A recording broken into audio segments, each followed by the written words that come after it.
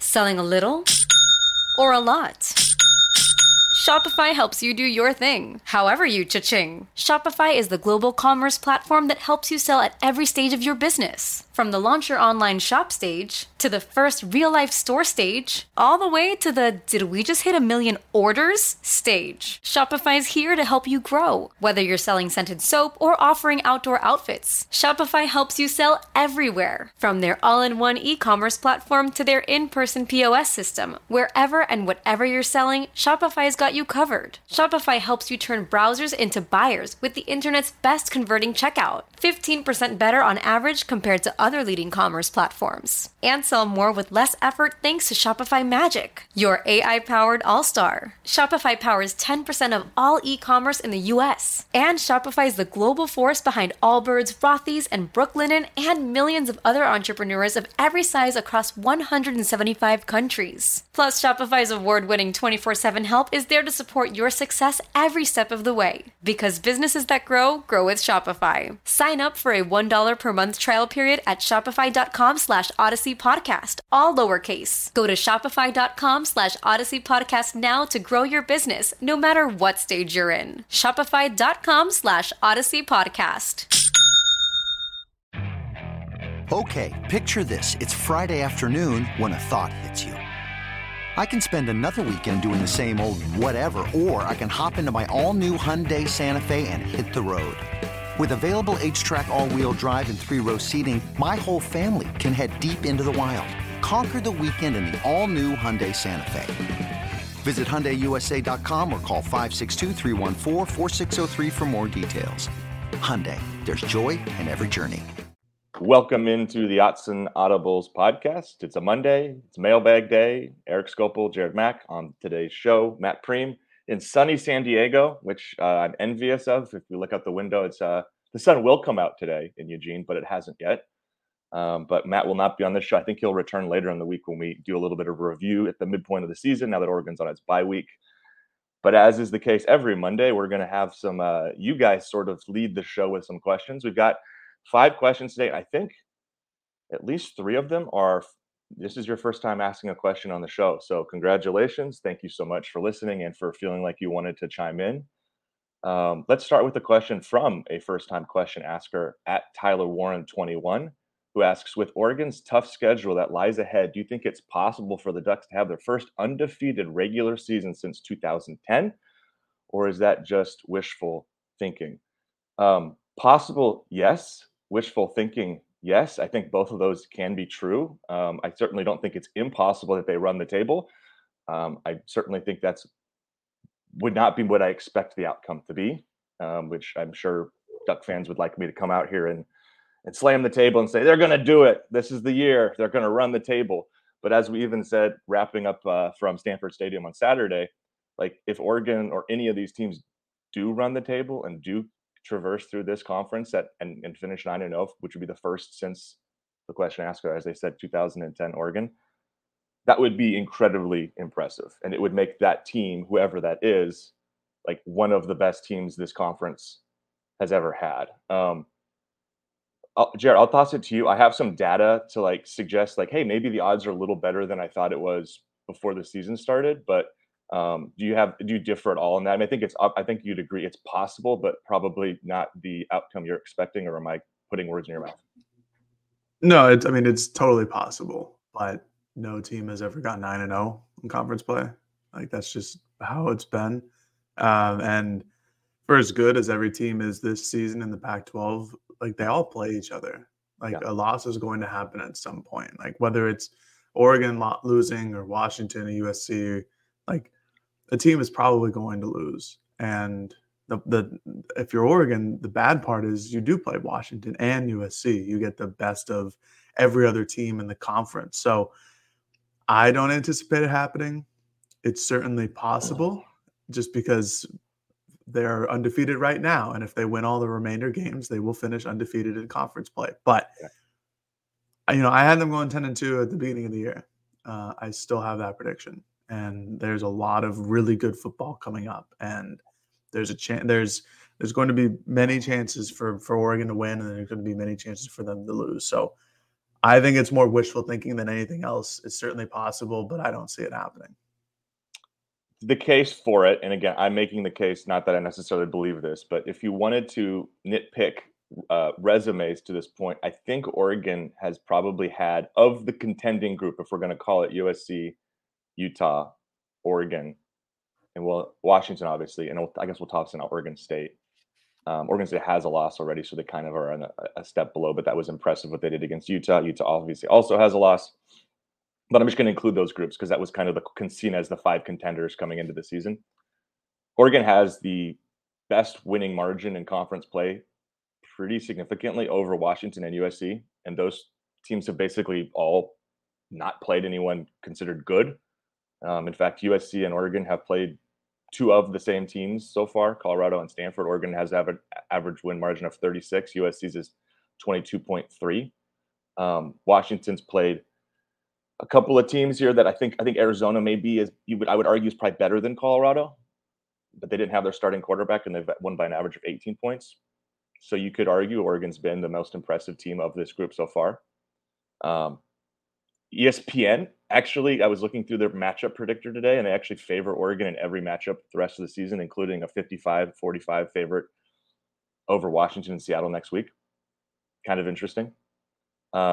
I say all this to say, like, you can absolutely go into the stretch thinking it's possible. There's no reason not to.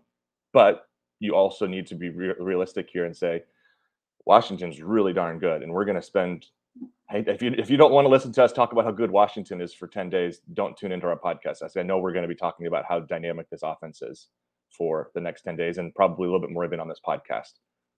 That's not going to be an easy game. Washington State is right in between 2 massive road games, and they're playing quietly. I didn't even include them in this top 5 group. Maybe I should have.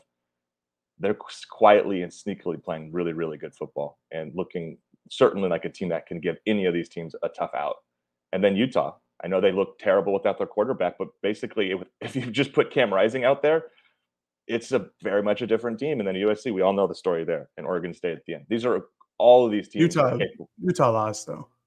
Sure. No, I didn't. I wasn't. I was just talking. I was running through the schedule. Oh, just in general? Okay. I was just running through the schedule and just saying all of these games, I could see Oregon losing essentially any of these games because all of these teams are good. 2 of them are on the road. It's positive that the last couple that you have are at home and that you finish with some home games there. But it's while ESPN would say, hey, Oregon's predicted based upon whatever metrics they're using to win all these games. And while you can point to the fact that, as I said, I think Oregon has performed just as well, if not better than any of them, especially if you look at the totality on both sides of the football of any of these contenders. You can certainly make that argument. I just think you have to realize that games aren't played on paper and that these games are going to be very, very difficult to win. And just because Oregon has outscored its first 2 conference foes 42-6 in each game, they're about to face teams that are significantly better than what they've faced. Yeah, I just remind everybody of Arizona State in 2019, where it seems like they are the proverbial favorite going into that, and then something happens where they lose. And I'm not saying that's going to happen, maybe even specifically against Arizona State this year, but yeah, this is why you play the game. I say that on every damn podcast because it's exactly that. It's like, yeah, you could be, it's like the Chiefs and the Jets last night. Like nobody expected that game to be close, and it was a 3-point victory. Like this is why you play the games. Like Oregon could throttle Washington 2 weeks from now, and it would be an incredibly surprising outcome. But again, that's why you play them. You don't exactly know what it's going to be. And for as much as ESPN's FPI is a pretty good barometer of what will actually come about, again, that's through 20,000 simulations. So 20,000 times. It's been wrong before. Yeah, like when it's 55-45, like that means thousands of times Washington won, but just more thousands of times Oregon won. So it's going to be a great game. And I just don't think anybody this season even goes undefeated in conference play. It's incredibly difficult.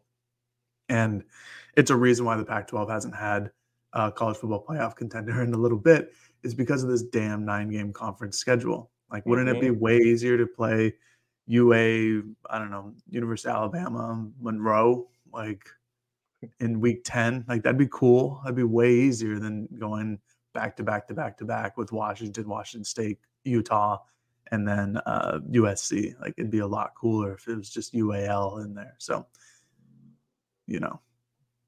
thank you, Larry Scott. Yes, and as I said earlier, if some team does maneuver its way through this without losing, we could have a conversation about that being not just the best team clearly in Pac-12 history in terms of just this iteration with 12 teams, but going back, I don't know if you would actually be able to make that argument because there have been national champions that have come from this conference, obviously, but you could certainly throw their conference slate in there as the most impressive with all the wins that would need to take place to get there. If for Oregon to do it, they have to win 5 games going forward against ranked teams, which is not something you usually see in this conference. All right, second one from @big_Duck Energy. Are there any areas you feel the Duck defense hasn't really been tested yet?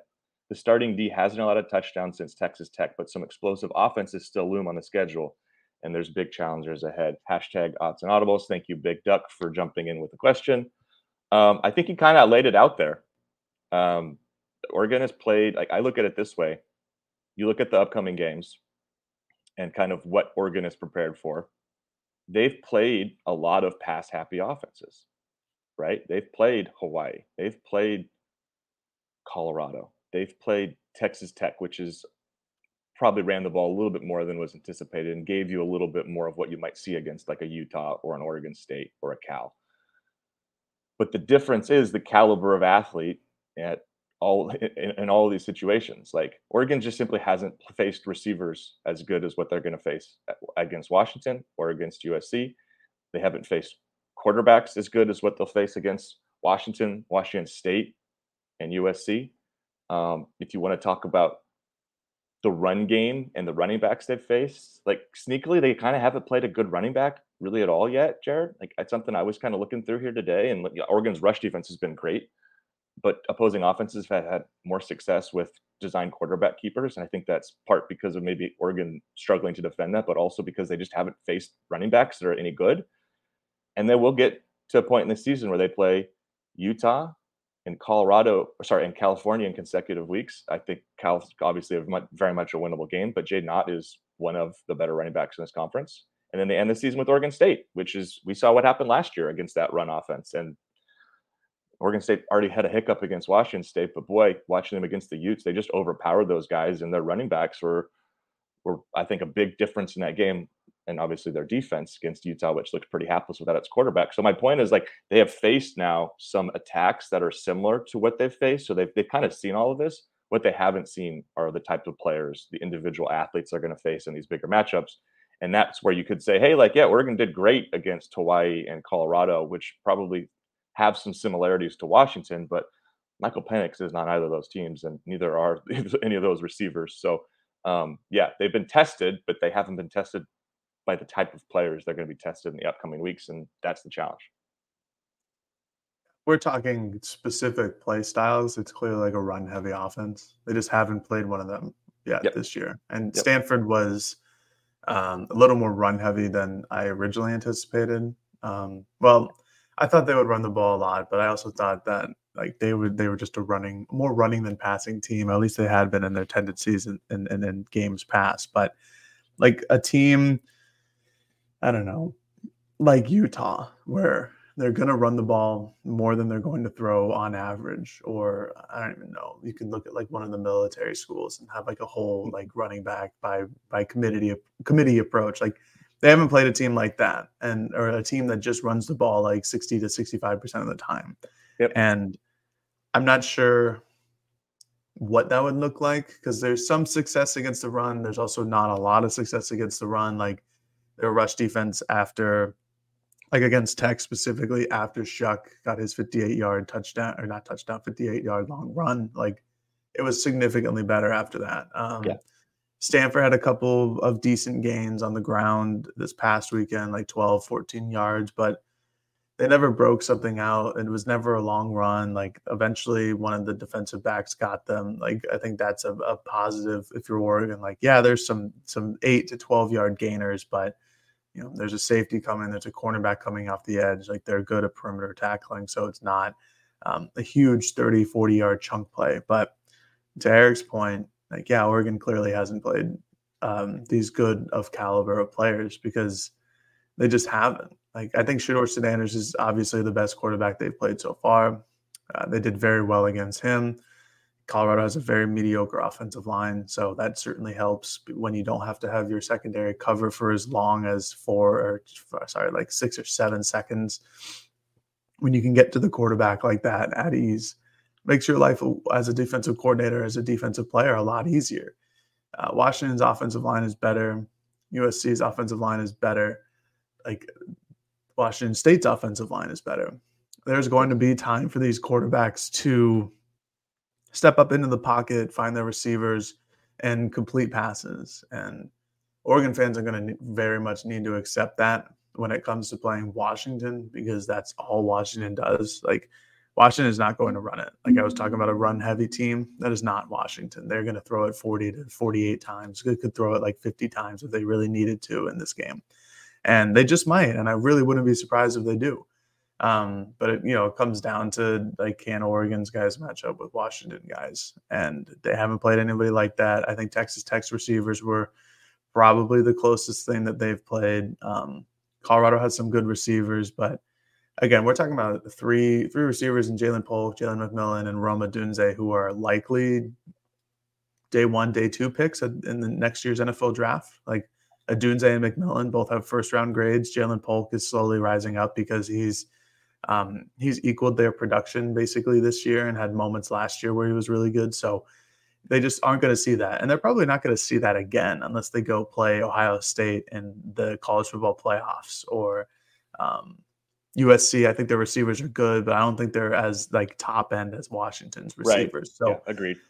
Like, they're not going to see that again this year. And the only time they're going to see that again is if one of the defensive backs plays in the NFL. So in terms of facing that, it's going to be next week, and it's never going to happen again. But you'll see if they're up to the test. It's going to be the biggest test for them, at least defensively, until they hit Washington State, and then they hit USC, and then they hit Utah. So it'll be a fun time for this defense to see if they're any good or not. I think they've proven already now through 5 weeks that this is a much improved defense. We talked about that a lot in the pod. Statistically, they rank near the top of the conference rankings in pretty much everything. Besides turnovers forced is kind of a little bit lower, but that's a lot of that's just kind of the way the game goes. There's going to be some tests here that really sort of show their mettle. And I wouldn't be surprised if they have a performance or two in here that blows your mind because it's really that good against a great offense, but maybe also a matchup here or two where you go, man, it was just a tough day. And again, as we've said before, that doesn't have to be because Oregon's defense is bad. There's plays throughout football games where the offense just makes a great play. And again, to Jared's point about Washington, when you have that much NFL talent, those guys are going to have plays that they make where you just have to tip the cap and say, those guys are first round or second round picks for a reason. So we'll see next week. I'm absolutely excited. I'm so excited for this matchup for so many reasons. To see how Oregon's secondary, which has looked better just as a collective unit than a secondary I can think of in quite a bit. Like 2019 is obviously the team we all talk about. And then there were some groups back in like the 2013 to 15 range that had Efo and Terrence Mitchell, Troy Hill. Those are all NFL caliber corners. Two of those guys were still starting as of like the last year. I know Troy's still playing. So this group looks great. I'm really curious to see how they perform against this type of NFL talent at receiver. So big week coming ahead for sure for this secondary. I should say big week 2 weeks from now because this week is bye week. All right, third one from @Cascadian. What's the situation with Trikweze Bridges? We think he is starting at the beginning of the year and then only small sightings. Is he hurt? What's up? I thought at least he'd be contributing. Not hurt. First off, he's been available. He's been at every practice. He's played in all 5 games. He's played 39 snaps in the 2 conference games, which is obviously nowhere near where he was a year ago when he was averaging like 40-something snaps, maybe even a little bit more. I should probably pull that up. But most of his snaps have come late in games. And most of his snaps have come after Kyrie Jackson, Jaleel Florence, Dante Manning, and Nico Reed have been on the field. So he's kind of like 5th on the pecking order right now, which certainly is surprising. I thought Triquez had some really nice moments at the end of last year. I think both of us thought he was going to start this year as well. I thought it was telling to the point about like him being maybe fifth that Kyrie and Jaleel started against Stanford, and then Kyrie went out with an injury. Jaleel kind of disappeared during that same span, and it really was Dante Manning and Nico Reed for really the middle 2 quarters of the game until it got kind of ugly, and then in came Bridges and some of the other guys. Like that was sort of interesting in terms of just the hierarchy here. We're starting to see kind of how everybody fits together, and it's pretty clear right now that the team just likes like 4 other guys more. On the season snap counts from PFF, Kyrie has 184, Nico Reed has 153, Florence 152, Manning 125, and Bridges has played 89 snaps. We should note a lot of Reed snaps have been at slot corner while also on the field with Jackson and Florence, but either way, he's getting out snapped pretty significantly by these guys. Yeah, it was surprising to see at the start of the season that Bridges was this far down on the depth chart. I had him as a starter, opposite of Kyrie Jackson. But those projections come when you don't know what's going on, and I didn't know what was going on in practice because we didn't get to see how Oregon was lining up in their ones versus ones, which is fine. That is what it is here, and because of that, like I thought Triquez would play because of his performances last season. He got better towards the end of the year. He's long, he's tall, he's fast. He has traits, that you want in a cornerback. Jaleel Florence is just better. Dante Manning is just better. Nico Reed is just better. Like, this is not a problem. And No. I know people are asking about it because it's the same with Chris Hudson. Like, this guy who played on a team last year that we all thought was disappointing going 9-3 in conference play. Why aren't they playing more? Oh, geez, I don't know. It's because they added better players and players moved up past them on the depth chart and guys developed well under this coaching staff. And it's as simple as that. Like, Dante Manning was barely playable last year, but he's done a pretty good job at points this season. Like, there's been penalties, and I know like there's been a couple like missed assignments with him, but against Stanford, I thought he was pretty good, and he played a lot of reps against Stanford. You got Nico Reed, who everybody said, why would we add this guy who played at Colorado last season? Well, sometimes a team is worse than just one individual player. He's been pretty good this year out of the slot, and I was surprised to see him play this often at outside cornerback, just because I thought he would just be a slot guy. He played good. He had a good pass breakup. He had a couple good tackles. Like, that's great from your third or fourth string cornerback. Like, and if you're Triquez, sometimes it just happens where, especially now in college football, and you just, if you're Coach Dan Lanning, like, you just want your team to be better. And if you think that adding these players can make you better, then you do it. And I think that's why Oregon went out and added a bunch of kids in the recruiting class at cornerback, and B, added 2 or 3 more kids in the transfer portal at cornerback. Like, he clearly thought there was an issue. Obviously, they lose Gonzalez, so you need to replace him, but he clearly thought that there was an issue, that he needed to bring in like 5 or 6 people into their cornerback room in order to figure out somebody who can play opposite of Kyrie or who the starters were. And I know that they lost other kids in the transfer portal from that cornerback room, but like, there was a clear deficiency there, and Dan wanted to address it. So I really like Triquez Bridges. I think he's a wonderful individual. I enjoy interviewing him all the time. But this is just what happens. And last year, Dan had to make do with what he had. This past offseason, didn't have to do that anymore. He could go get what he wanted in the portal, or at least try to get what he wanted in the portal. And that's what he did. And Triquez just got passed up. Shit happens. And by the way, it's logical that these guys all passed him. If you just want to run through it on an individual basis, you go Kyrie Jackson, transfer player, hadn't been here before. You couldn't really compare Triquez to him because you just haven't seen these guys compete against each other before. Same thing with Nico Reed. Jaleel Florence, remember last year at the beginning of the year, they really kind of toyed with starting him or playing him big minutes over Triquez and some of these guys. I just don't think he was ready. He's a true freshman. He takes that big step from his freshman year to his sophomore year. Clearly, there was a lot of development. He's playing at a much better level than he was a year ago. Makes sense, like a guy like that jumps him. And then Dante Manning has been, how many years have been waiting for him to take a step, right? And sometimes it just, not everybody works on the same, I guess, timetable for progress. And Manning has, to your point, Jared, played some of his best, probably his best football of his career over the last 3 or 4 weeks. And this was a guy who was a former 5-star recruit, had all the talent. On this podcast, we kept going, we think it could be the year. Is this the year? Well, maybe this is kind of the year. So all those make sense. And the good news is we know Kyrie might be dealing with some sort of an injury here. Obviously, that's bad news. But having this kind of a depth where a guy who started, a 10, 12 every game last year, I can't remember exactly what it was. Every game. Yeah, having him come off the bench as like your fifth guy.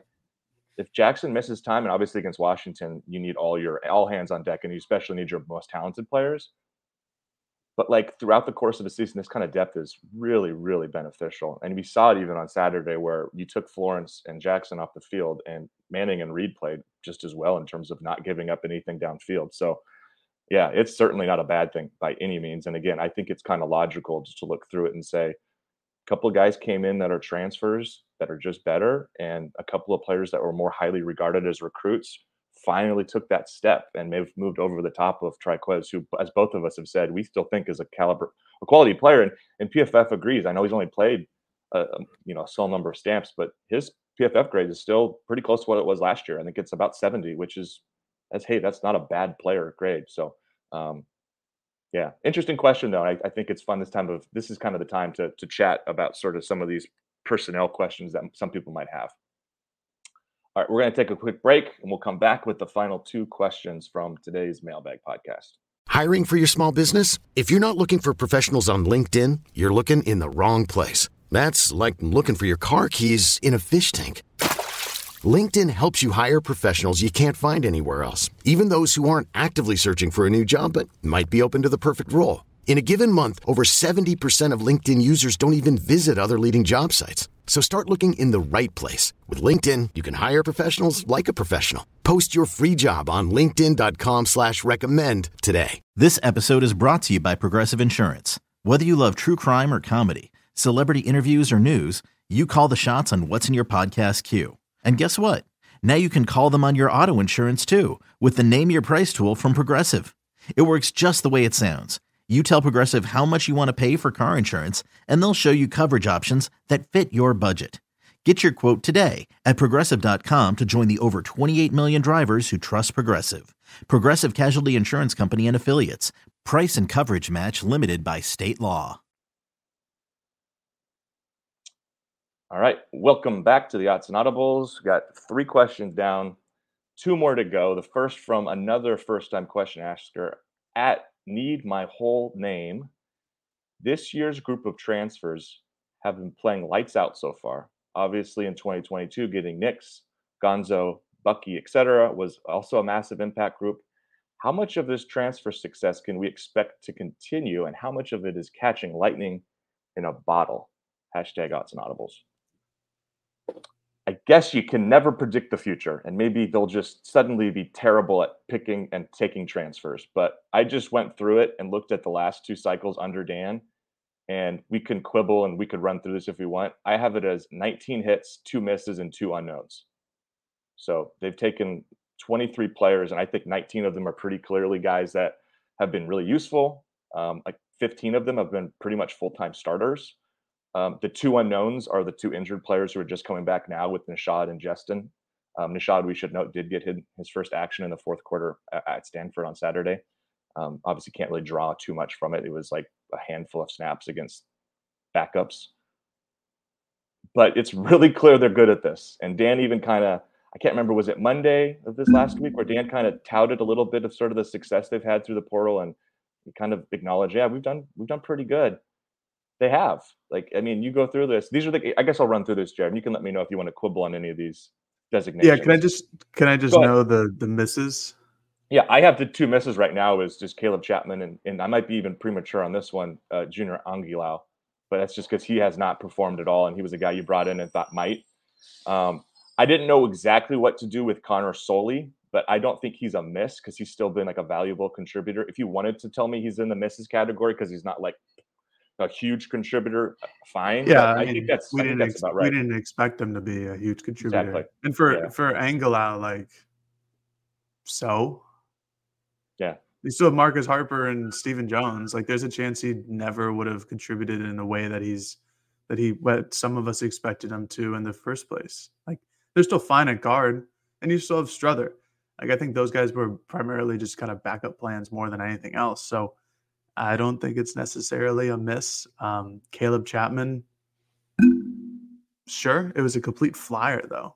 Like, I can't say he was I can't say he was a hit, but it's a guy who incredible injury history, but just maybe if he's right, then we can get him on the field and play him. But he only had I don't even know, it was like 18 or 21 career receptions going in. So it's not like he was a star player in his 4 or 5 years at A&M. He just needed a new home, and Oregon said, well, we could use the depth. So come out and play when we're attempting a Hail Mary because you're tall.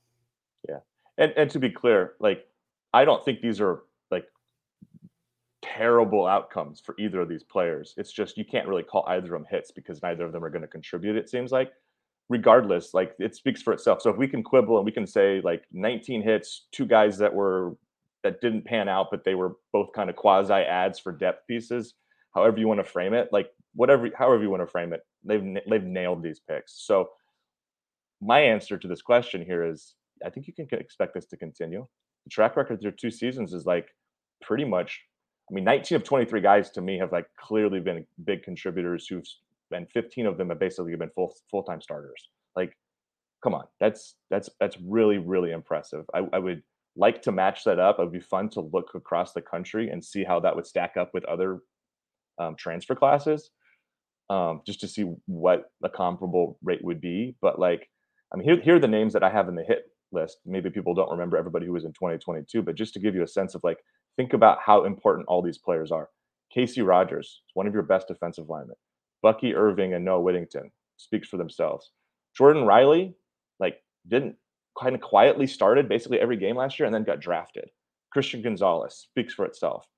Taki Taimani, Bo Nix, Chase Cota, all those guys are big time contributors. Obviously, but I should have listed Bo at the very top. I did it based upon the order of when they committed in the transfer list. So, but that's 8 really, really good players. 5 of which are still major contributors on this year's team. And then in 23, and again, I'm just going down the order of where they're listed on the transfer portal list on 24/7. Nico Reed, Gary Bryant Jr., Casey Kelly, Tysheem Johnson, Jordan Burge, Evan Williams, Tez Johnson, Johnny Cornelius, Kyrie Jackson, Trayshawn Holden, Connor Soley. That's a bunch of guys that are playing really big minutes and have been pretty darn impactful in a positive way throughout. So, yeah, to the question, I thought it was worthwhile. This is the right time of year to kind of do this and kind of make some assessments. They basically hit all their guys a year ago, and it sort of looks like right now they've hit basically everybody in this cycle. And we still don't know exactly how much Nashad and Justin can help. I think Jacobs is a player you would expect to have more of an impact just based upon the position he plays and what we have in front of him. Even if those guys aren't massive hits, it's still a really successful cycle. Yeah, I kind of want to know, for the question asker, at Need My Whole Name, if you're listening, why did you think it was lightning in a bottle? If any side of recruiting is lightning in the bottle, it's high school prospects, because you just don't know how they're going to measure at the college game. But for the most part in the transfer portal, you have film of them playing hopefully Power 5 competition. If you're a guy like a Johnny, you look more at technique, but you have real game film against real opponents at the collegiate level. So Dan and his staff have just done a good job of recognizing talent and maybe recognizing underutilized talent like a Kyrie Jackson or Connor Soley, who, doesn't play a lot, but when he's out there on the field, he's pretty productive, and he's like a 5th or 6th string linebacker. Bryce Betcher has passed him. That's fine. That's okay. You need depth. We talked all last season about, hey, there's not much depth here. If a player is underperforming, it's not like you can just go to the bench and pick up the 3rd string guy and feel comfortable about it last year. Now, there's a lot more depth on Oregon's defense and their offense as well.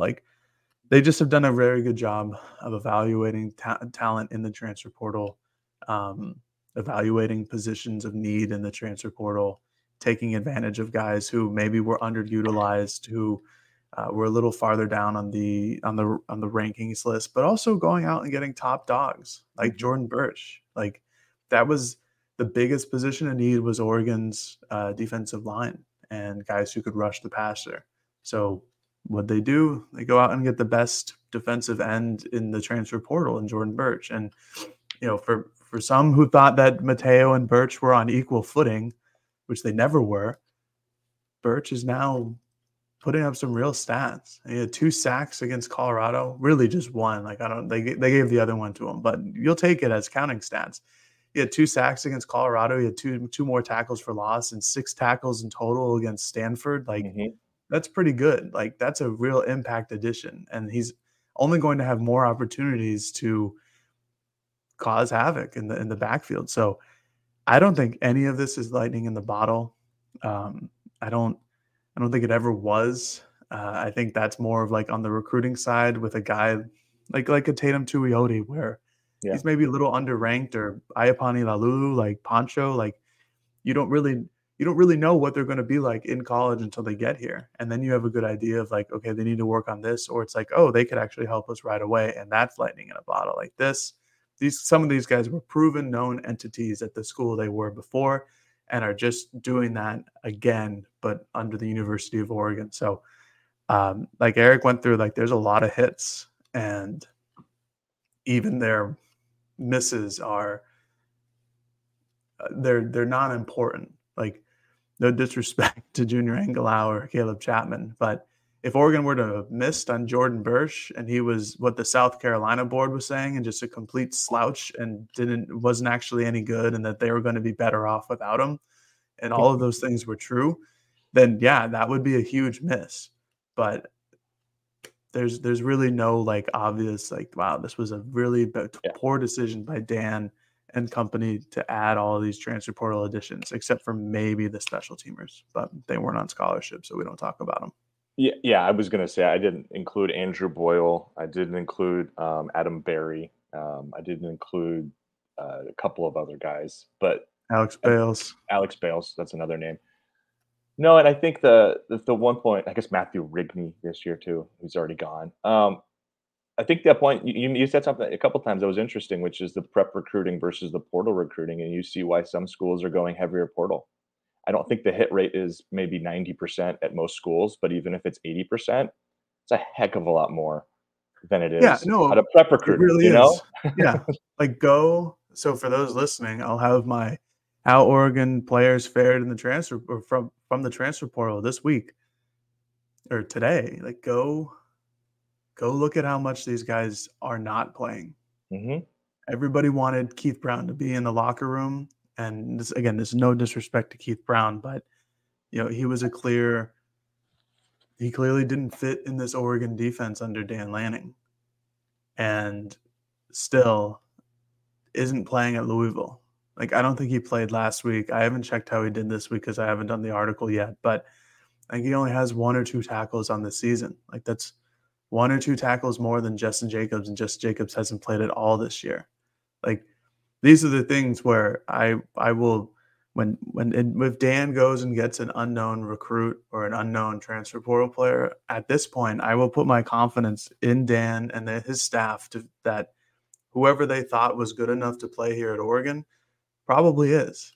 Because so far, the guys that have left the program and that they've added the guys who have left the program haven't seen a significant increase in playing time and stat production, while guys that they have had enter the program have really flourished and done a very good job here. So I will put blind faith in their staff for now because of these hits and because of the guys who thought were hits from the recruiting cycles from years ago that turned out to not be big hits. Yeah. No, there's a ton of benefit in the portal era of just focusing on those guys, because as Jared said a second ago, and it's a good point, you have an assessment of what these guys are both on the field, but also in a locker room. What's their work ethic like? Mm-hmm. Are they committed to it? Are they passionate about football? We were just talking about this on our 8-hour drive back from Stanford of Jaleel Tucker was a good example. He was a top 140 recruit who originally committed to San Diego State, and I think just popped up at Mesa. I don't even know what college exactly it was. Arizona Mesa Community College, something like that. It was weird. and he's like barely playing there. And you just go, and I don't want to speak for him in specific, but we were kind of like, maybe you get to a certain point with some of these guys and it's like they're really gifted physically, but do they love football? Are they going to commit the time and the need, and the effort to get there? And with these portal guys, because of what they've shown in the college system, they've shown that they love being college football players and that they're committed to being the best possible because they've done it, frankly, at old schools. So, yeah, there's a reason why certain schools are moving towards even more heavy portal. And if I'm Oregon, not that you're ever going to abandon ship on the prep stuff because you can have a ton of success there. And it's great to have a guy like, hypothetically, Mateo Uiagalelei for all 3 of his college seasons here rather than grabbing him for 1 year after he started somewhere else or something. But you can see why, if you cast a big net here with these portal guys, and they've taken 9 one class, 14 the next. Like, I wouldn't be surprised if they take 16 or 17 next year if there is a possibility of improving there. They might not need to. The roster might be better where they don't have to. But with what they've proven, to Jared's point, I think you kind of have to have some blind faith that it'll work out. All right. Final question from @Hodges_Ryan. We're talking special teams. His question: thoughts on special teams play so far versus last year? Feels like a stark contrast already. #AudsAndAudibles. It feels that way, Ryan, because at least through 5 games, it has been. I went and pulled up the comparative numbers for 2022 and 2023. We'll start with just the Pro Football Focus special teams grade, which I don't know how much stock people want to put into that, but I'll just mention it because it is a metric that we had access to. 2023, 79.2. 2022, 70.4. And if you are unfamiliar with PFF, an 8.8 improvement is very significant. That's not like just a small tweak here or there. That means that there have been significant changes. If you run through the counting stats, they're better at everything but one. Punting, and I want to spend significant time talking about this because I think Ross James has been quietly really great. Oregon this year is leading the Pac-12 in punting average right now at 47.6 per punt.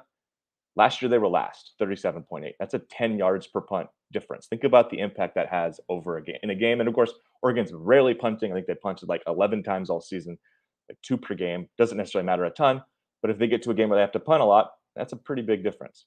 Punt coverage is better. It was 15.7 a year ago. Now it's 13.1. Punt returns, they've averaged 8.3 yards per return this year. Last year was 4.9. Kickoff coverage, last year they were allowing 25.2 yards per kickoff return, which is just crazy to say out loud. This year it's 18.5.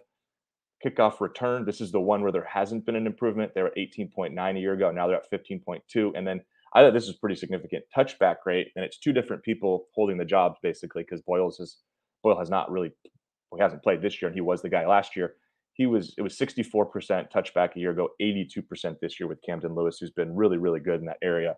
Aside from this last week, we put a couple out of bounds, which was not great. But reading through all that, it's pretty easy to say, like, yeah, aside from their kick return, which I think is really kind of just like, I don't know, like, I don't really know if I care if you're good at kick return at this point, just because so rarely does that change a game now with the way the rules work. If you can just take it at the 25, you probably just take it at the 25 unless it's a terrible kick.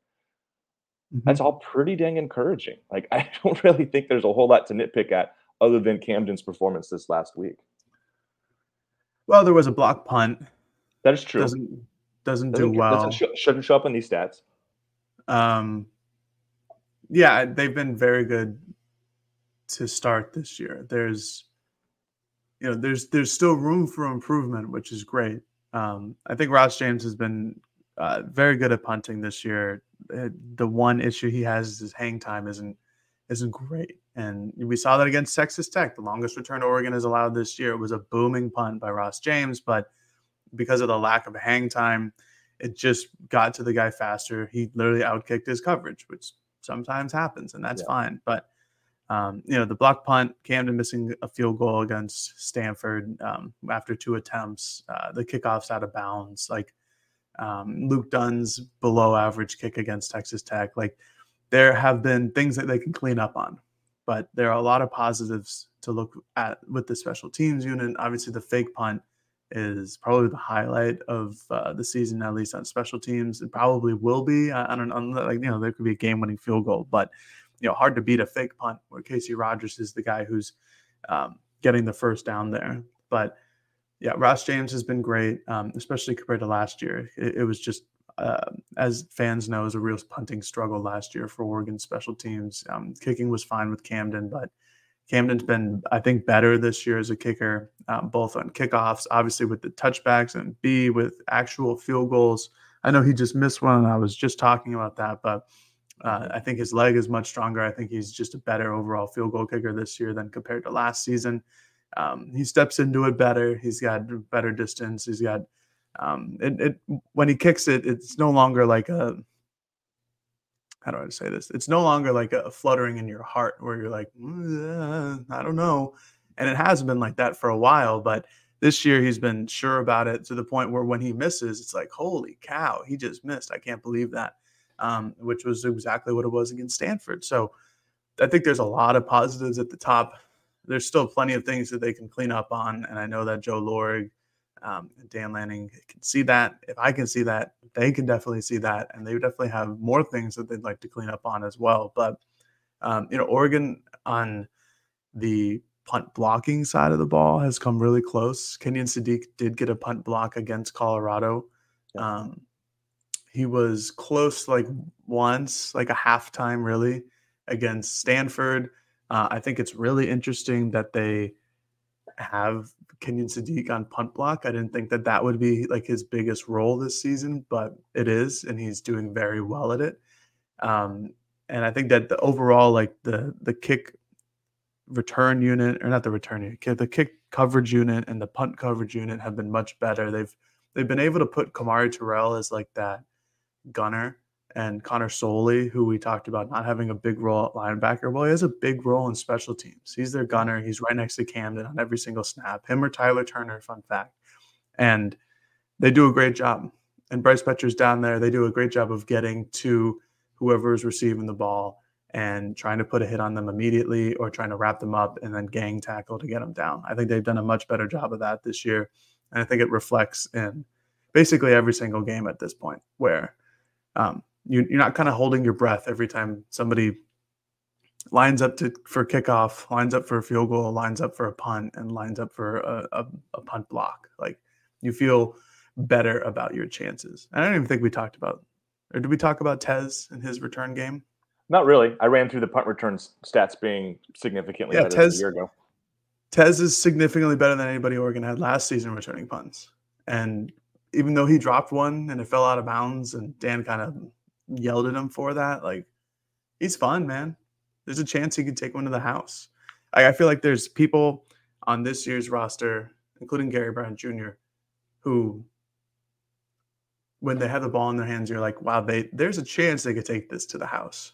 I didn't feel like there was that last season. And Gary Bryant almost broke one free against Colorado. I think it was opening kickoff, where he spun around and got an extra 10, 15 yards. And if he just made one more guy miss, it would have been another 10 to 15 yards.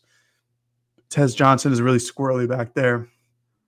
Difficult to bring down, one of the fastest guys in the team. So I just think it's a complete overhaul of what last year's team was. Dan added all these kids through the transfer portal. Again, hits, and you could see the results every single game now. Maybe Ross James needs to be mentioned as a hit. I know he's a junior college transfer, but sure. I just wanted to run through this quickly. 9 punts this year, 52-yard average. Last year, 8 punts, 41.9. So that's a 10-yard improvement. A year ago, he was also kind of looking over his shoulder when he had the job. And then, of course, he didn't even start the year with the job. And he, I think, twice kind of won it and lost it. Doesn't look like somebody who's going to give up the job right now. Now, I don't want to jinx him. I'm going to knock on wood here. Luke Dunn has not performed quite as well on the field, but in practice, and Jared's watched more closely than I, Luke's looked great, and probably even maybe Ross is equal at times, maybe even better at others. But I just think James has been really consistent so far. Again, 52 yards per punt, 4 of the 5 games with an average over 50 yards. 5 of his 9 punts have gone for more than 50, including punts of 58, 63, and 57. He's had a punt over 50 yards in all 5 games. Like, that's pretty darn good. It's, again, small sample size. We'll see how the rest of the year goes, but he hasn't had, again, knocking on wood, that one where he shanks it off the side of his foot and it goes like 32 yards, which felt like it was every third punt last year, not just from him, but just from all the punters. It's nice to see. It's been good to see them find somebody who's been consistent back there and who has the leg to turn the field like that. I don't know. There's not much else probably to say on Ross, but aside from him not being able to get a good pass on a 2-point conversion that failed against Colorado, there's really not much to gripe about with Ross James. Playing really well right now. Mm-hmm. I don't think there's anything else to talk about, Jared, unless you had any parting thoughts from Stanford week or anything to talk about going into Washington. I don't have too much. I just want to say that I really enjoy Stanford Stadium. I think it's a great venue to watch a football game. And while there was nobody in the stands, even though they said there was 32,000 people there, it's a great place. If you haven't gone and watched a football game at Stanford Stadium, well, now you have no reason to. But if you ever just want to have a good time with you and 17 of your closest friends in an entire football stadium alone, go to Stanford Stadium. It's one of my favorite venues in the Pac-12. Yeah, I will miss these trips. That's actually a good point, because this is the first conference trip that we've made, and all of these are basically swan song trips. So this was, I think, my 5th or 6th time at Stanford Stadium. I'm with Jared. 10 years ago, when both teams were really good, the atmosphere was awesome. Now it's just a really great stadium without much of an atmosphere. That's just part of what's happened with Stanford's program not being what it was. Oregon will continue to play at Washington, so that won't be one. But Salt Lake City has been my favorite trip to make. That's going to be tough that's the final time down there. Tempe, probably not going to be quite as sad to not return there. Not that that's a bad stadium. It just hasn't made quite the same impact a place like Salt Lake City or Stanford have over the years. So I'm going to miss going to Phoenix rather True. than like Bloomington, Indiana. No disrespect, Indiana, but especially in mid-November, yes.